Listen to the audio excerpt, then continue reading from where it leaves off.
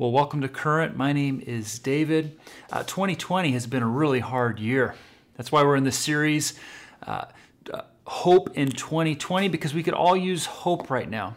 In this series, we're trying to do an inward series. Next year, basically focusing on God and His promises to us to just kind of, get strength and get grounded. Our next series, we're going to start thinking outward in terms of what God calls us to as the church. I'm excited about that. But today, as we're wrestling with really hard things, where's the hope?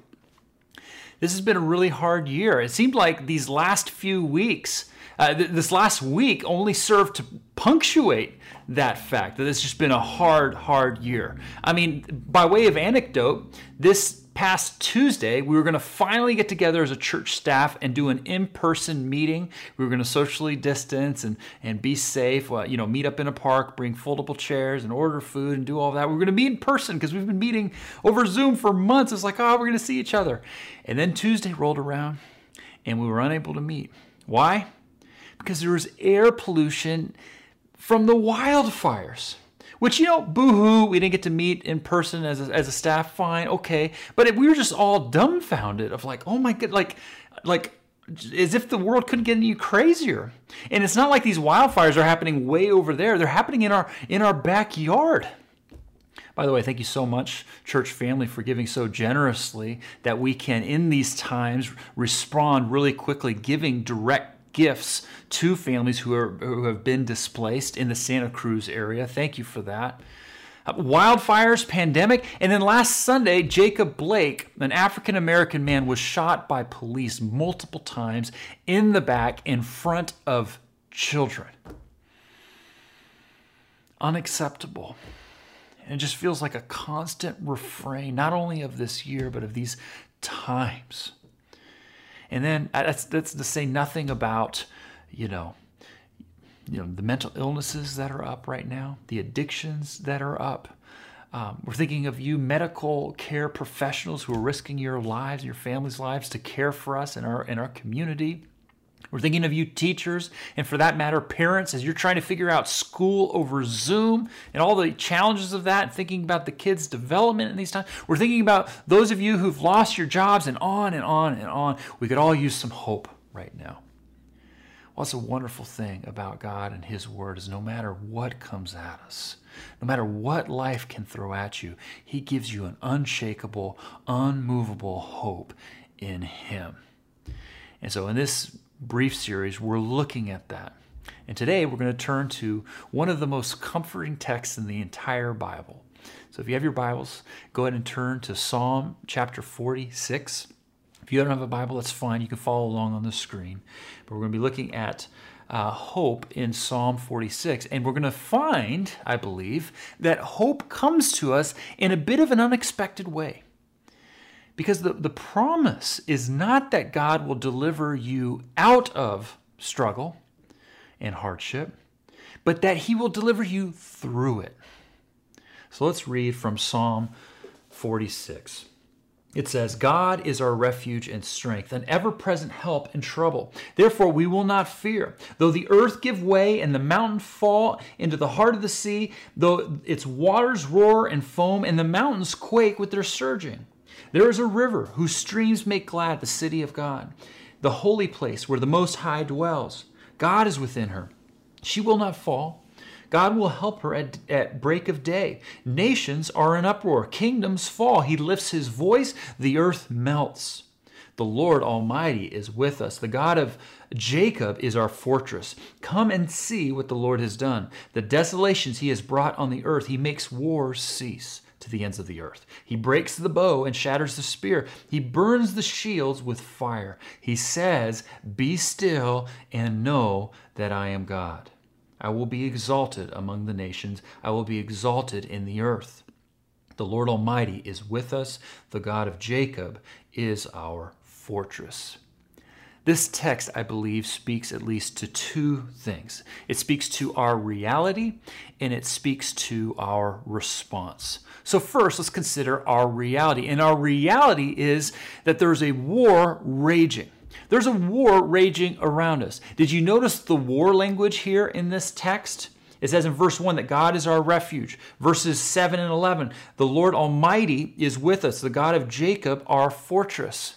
That word refuge means inaccessible height. Other translations say a really high stronghold. The idea behind the title, the Lord Almighty, is saying that he is the God of many armies. So what are we up against? Well, look at verses 2 and 3. It says, though the earth give way and the mountains fall into the heart of the sea, though its waters roar and foam, and the mountains quake with their surging. This is pretty incredible. This is written about 1,000 years before Christ. It hasn't been until very recently in human history that we could even imagine the world destroying itself in ways like these. And yet now it fills all of our movies. And all we have to do is just look out the window to see these things, let alone turn on the news. I almost feel like if the Bible were written today, it could say something like, though pandemics wreak havoc and wildfires scorch the land. Verse 6 goes on to say, nations are in uproar. Our reality is there is a war raging. We're facing no small things. So how are we to process it all? It seems to me that it starts with us not being surprised. To not be taken aback by all the things that are happening. I'm often asked when natural disasters hit or things like it, as a pastor, what do you make of these events? Do you think it shows that God's not around, that it's evidence that he's not working? And at those times, I'm often thinking of Jesus' words when he essentially said, you know what, as time presses on, these things are going to happen more and more. In Matthew 24, he said this, you will hear of wars and rumor of wars, but see to it that you are not alarmed. Such things must happen, but the end is still to come. Nation will rise against nation and kingdom against kingdom. There will be famines and earthquakes in various places, and all these are the beginning of birth pains. Notice that it says, see to it that you are not alarmed. Followers of God are to, if anything, expect such things. I mean, we're to mourn them. We're to do our best to try to make things better. But Jesus says as time goes on, these will happen in increasing measure. Don't be surprised by them. Now, as a real quick sidebar, why do these things happen? Well, the Bible's pretty clear on that. It says these things happen because of the sin of humankind. God created us to be in perfect relationship with him and with creation, to be in perfect harmony with him and all things around us. But because of our sin, because of our rebellion, because of our saying, you know what, God, we don't want to follow you and your ways, all these things entered into the world. Death, disease, decay, destruction, and the rest of it. And you know, we know this to be true, that our sin causes these things, whether directly or indirectly, not just at the abstract level, but even at the personal level. For instance, when we, lie or cheat somebody, especially someone we're close to, what does it do but cause harm or pain or create a breaking of the relationship? That's kind of the micro level. We could think of more examples, but think about it at the macro level. We know and we see that when injustices are happening at the national or societal level, the pain and destruction that occurs for people. We see it in the lack of good care for the environment and all that takes place because of that, and so on and so forth. In Romans 8, it talks about how the world is groaning. The world is groaning because it's not how it was originally meant to be. It's longing to be brought back to the way that God originally intended in perfect harmony. And this side of heaven, this side of the next life, there's going to be pain and destruction, death and disease.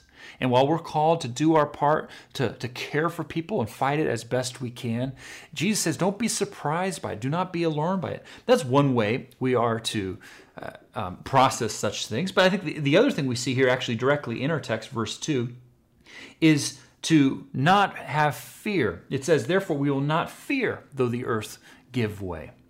That's saying we are free not to fear. Notice it doesn't say here that God will help you provided you get yourself into a stronghold. I love this. It's not saying you have to get yourself into a stronghold and then his strength will be available to you. No, it's saying if you are followers, he is your stronghold. You just have to recognize that reality. He is your city. He's a city that can't be burned down, a city that can't be destroyed by disease or pandemic. Though earthquakes and hurricanes erode the solid world and civilization, God's rule is unshakable. If God is with you, even the worst thing that comes at you in life, death itself, only in the end serves to make you infinitely happier and greater. Why? Because the gospel is God did not leave us in our sin and all the results of that, but he sent his son into this world to live the life that we do not live and ultimately die the death that we deserve as a sacrifice on the cross for the forgiveness of sins, to bring us back into relationship that if we put our faith in him and receive what he has done for us, we would have a forever relationship with him that can never be taken from us. Nothing in this life, earthquake, famine, disease, can take it away from us because of what he's done for us. And you can receive that today, friends. If this is you and you've never received what Jesus has done for you, you can put your faith in him today. The Bible says for all those who believe in him, who receive him, he gives the right to become children of God. We'd love to come alongside you. If that's you, let us know. We'd love to be a support to you. But the promise we see here is not that God will necessarily deliver you out of struggle or hardship, but that God will deliver you through it. It says that God is our ever-present help in trouble. Trouble will come. So let's not be surprised, and let's not give in to fear. We are free not to fear. Many are feeling very vulnerable right now to disease, to injury, to professional failure, to financial loss, to delayed or uncertain futures, and on and on. But this psalm tells us that earthquakes or mountains giving way cannot take away who God is for you and what he has accomplished for you in Jesus Christ. Not a pandemic or wildfire can steal what he has done for you in life forever in him. But that's our reality, that there's a war raging around us. So what's our response? Well, our response here is to be still. I love this, especially given the context here, but our response is to be still. Look at verse 11. It says, "Be still and know that I am God. I will be exalted among the nations. I will be exalted in the earth." Though there's a war raging around you, be still, God says, and know that I am God. Have you ever watched one of those war movies where there's just a battle raging and everybody's out there with swords clashing and there's just death and destruction everywhere, but the camera will just kind of zoom in and focus on say the main character at some point, and then there's just a moment where that character sees, say, a beautiful butterfly that just happens to be flying through all the craziness and chaos, and then time stills. It goes to slow motion. Or maybe the main character sees, that beautiful flower that's, growing even amidst all the debris and destruction, and there's a ray of sun that just shines on it, and there's this moment where the character just sees, like, oh my goodness, there's hope, there's power. And then everything speeds back up, and they're fighting again. Friends, that's what I think this text is saying to us. Though there is a war raging around us, we have the ability to stop, calm ourselves, be still, and know that he is God. To take a big, soul-filled breath, knowing who he is and what he's done for us, and the promises that we have him as our refuge and as our strength. Allow me to use one more illustration. This is from Lord of the Rings, which I know I talk about Lord of the Rings, especially more recently, lately. That's because I'm continuing to read through it with my son, so sorry, not sorry. But this text actually made me think of Rivendell. If you've read the book or you've seen the movie, do you remember Rivendell, the place of Rivendell? It's one of the lands of the elves, ruled by Lord Elrond, and it's essentially a sanctuary in the midst of just crazy wars happening all around. And for both Bilbo in the book Hobbit and Frodo in the Lord of the Rings, it serves as a place that as they're entering into it, and then after they leave, they are just being attacked, just like on all sides. Like they're just fleeing for their lives as they get there, and just you back in the thick of it once they leave. But while they're in the midst of it, it's peace, calm, serenity, merrymaking, songs, laughter, feast, joy.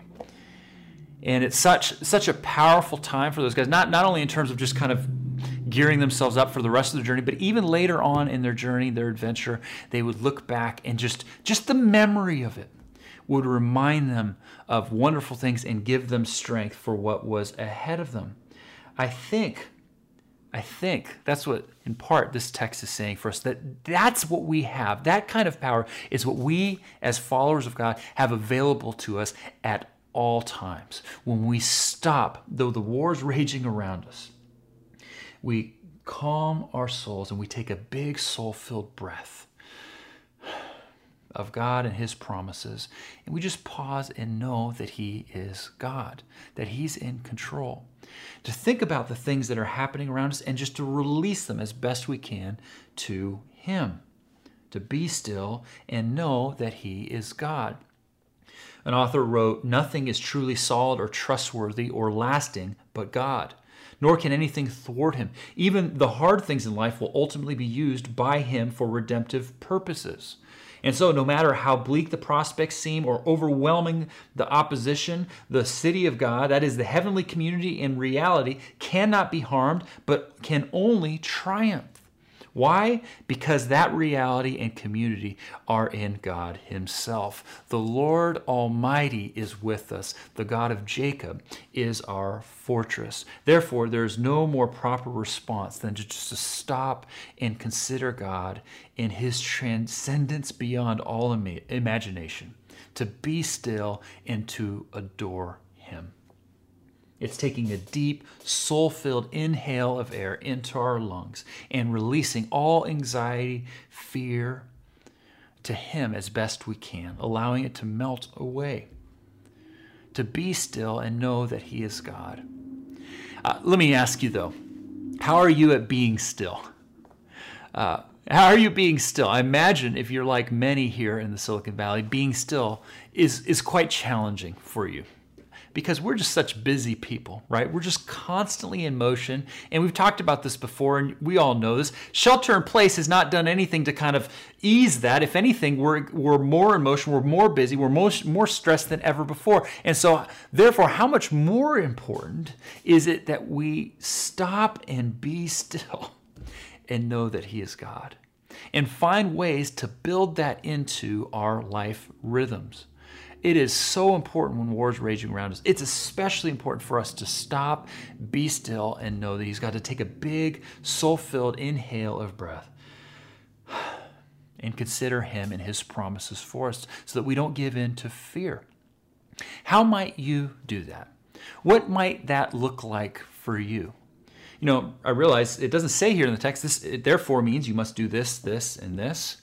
But there's some different ways that you can make this work for you. Of course, the classic ways are to read God's Word, because we get to be still and know who He is, read His promises, and pray. That is, commune with Him, talk things over with Him. I would just say, whatever your means, try to leave that little phone aside, or at least put it on Do Not Disturb while you do it. The only reason I say that is because that little device has a real way of distracting and preventing us from truly being still, from calming our spirits and our souls, and just focusing on Him, just taking a deep breath of Him into our lungs. We need God as our refuge and strength right now, perhaps more than ever before. One last thought. My son, Caleb, who's now 8 years old, recently asked if we could start reading the Big Bible. I love that. I mean, because for the last few years, Cindy and I, we've been reading to him, Bible stories, but kid version stories and the like. He said, "Can we read the Big Bible?" I'm like, "Of course, yeah." Especially that he's 8, it seems to make more sense right now. And we were trying to figure out where to start, and he said, "How about we start by reading the story of Jacob?"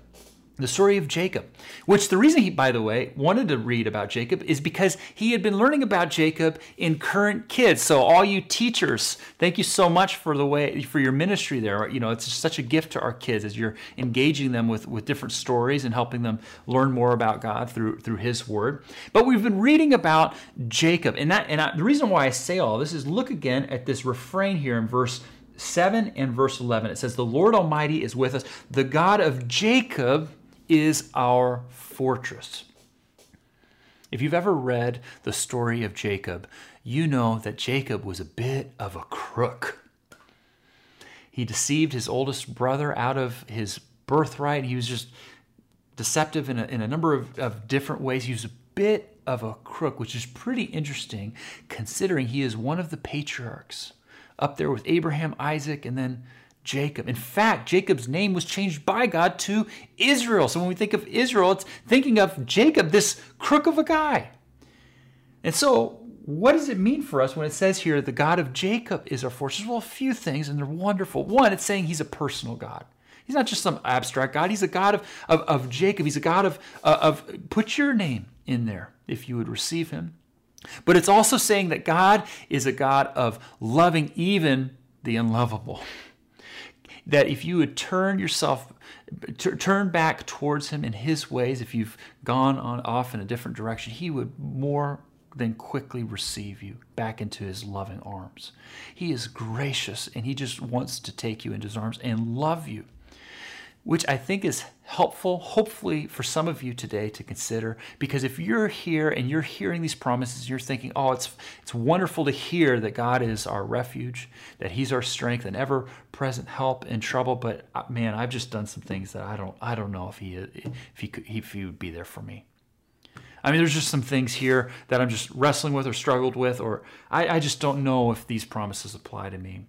Well, friend, if that is you, He is the God of Jacob and is your fortress.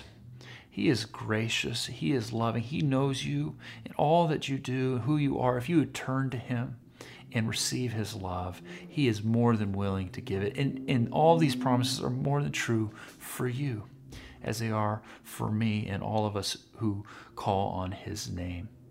So if you're in the midst of hardship, if you're really facing some hard things, which is hard to imagine any of us not right now because 2020 is so hard, what are some ways that you can just recognize that the war is raging around you, and just not be surprised by it, to not give in to fear? And how can you, in your response, learn to be still and know that he is God, to build that into your life rhythm? Again, in this series where it's upward, inward, we're thinking about, how does God meet us where we are? Next series, we're going to be looking outward, what he calls us to in terms of action. But as we're thinking about the hardship and how it comes down upon us, how can you, in these ways, see God as your refuge, receive him as your strength and ever-present help in time of trouble? I want to conclude today's time in a little bit of a different way, giving ourselves a time for response. And the way I'd like to do this is just for a minute or so here, put up a few prompts on the screen to just reflect on, each of us where we're at, to just be still and know that he is God. Now, I recognize for many of you that this might be a bit of a challenge to be still right now, to quiet things down, because you're sitting in a living room or in your bed or at the dinner table, and that might not be the easiest thing to do. But to the extent you can, let's try to calm our spirits, just to be still and know that he is God, and reflect on these two things based on our text. Number one, in what ways does it feel like there's a war raging around you? Just hold what is happening in you and around you that you're just feeling, any weights there, maybe in the workplace, at home, what's happening in society, or what, as you think about your future or suffering that's happening from the fires or disease or time missed with friends, family, whatever it may be. Just hold it. To the extent you can, release it to him. And then in what ways does knowing God and his promise help calm your soul as you be still and know that he is God? How does that help calm your soul? course, there are many wonderful promises about God and who he is for us in the scripture text, but let's just consider some from our text today, where it says, he is your refuge and strength, an ever-present help in trouble. He is the Lord Almighty with you. The God of Jacob is your fortress. And then from our text last week in Isaiah, do you not know, have you not heard, the Lord is the everlasting God, the creator of the ends of the earth. He will not grow tired or weary, and his understanding no one can fathom. He gives strength to the weary and increases the power of the weak. Those who hope in the Lord will renew their strength. They will soar on wings like eagles. They will run and not grow weary. They will walk and not be faint. Amen. He says, be still and know that I am God. I will be exalted among the nations. I will be exalted in all the earth. Well, let's continue to exalt him together through worship and song now.